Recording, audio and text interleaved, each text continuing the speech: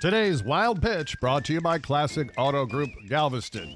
Former Astros manager A.J. Hinch is reportedly set to manage the Detroit Tigers.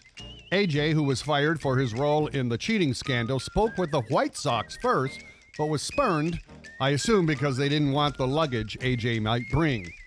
Instead, the White Sox went with 76-year-old Tony La Russa, who hasn't managed since 2011 and has been retired so long he's already in the Hall of Fame.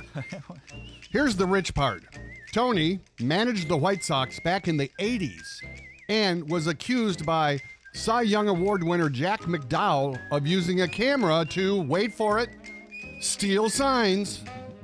He also won a World Series with Mark McGwire and Jose Canseco, who were juicing more than Hamilton Beach while with the Oakland A's. So the White Sox pass on a bright young mind in AJ, and they play it safe with a geriatric 76-year-old. Now, who would do that? Wait, how old is Dusty Baker? That's today's Wild Pitch.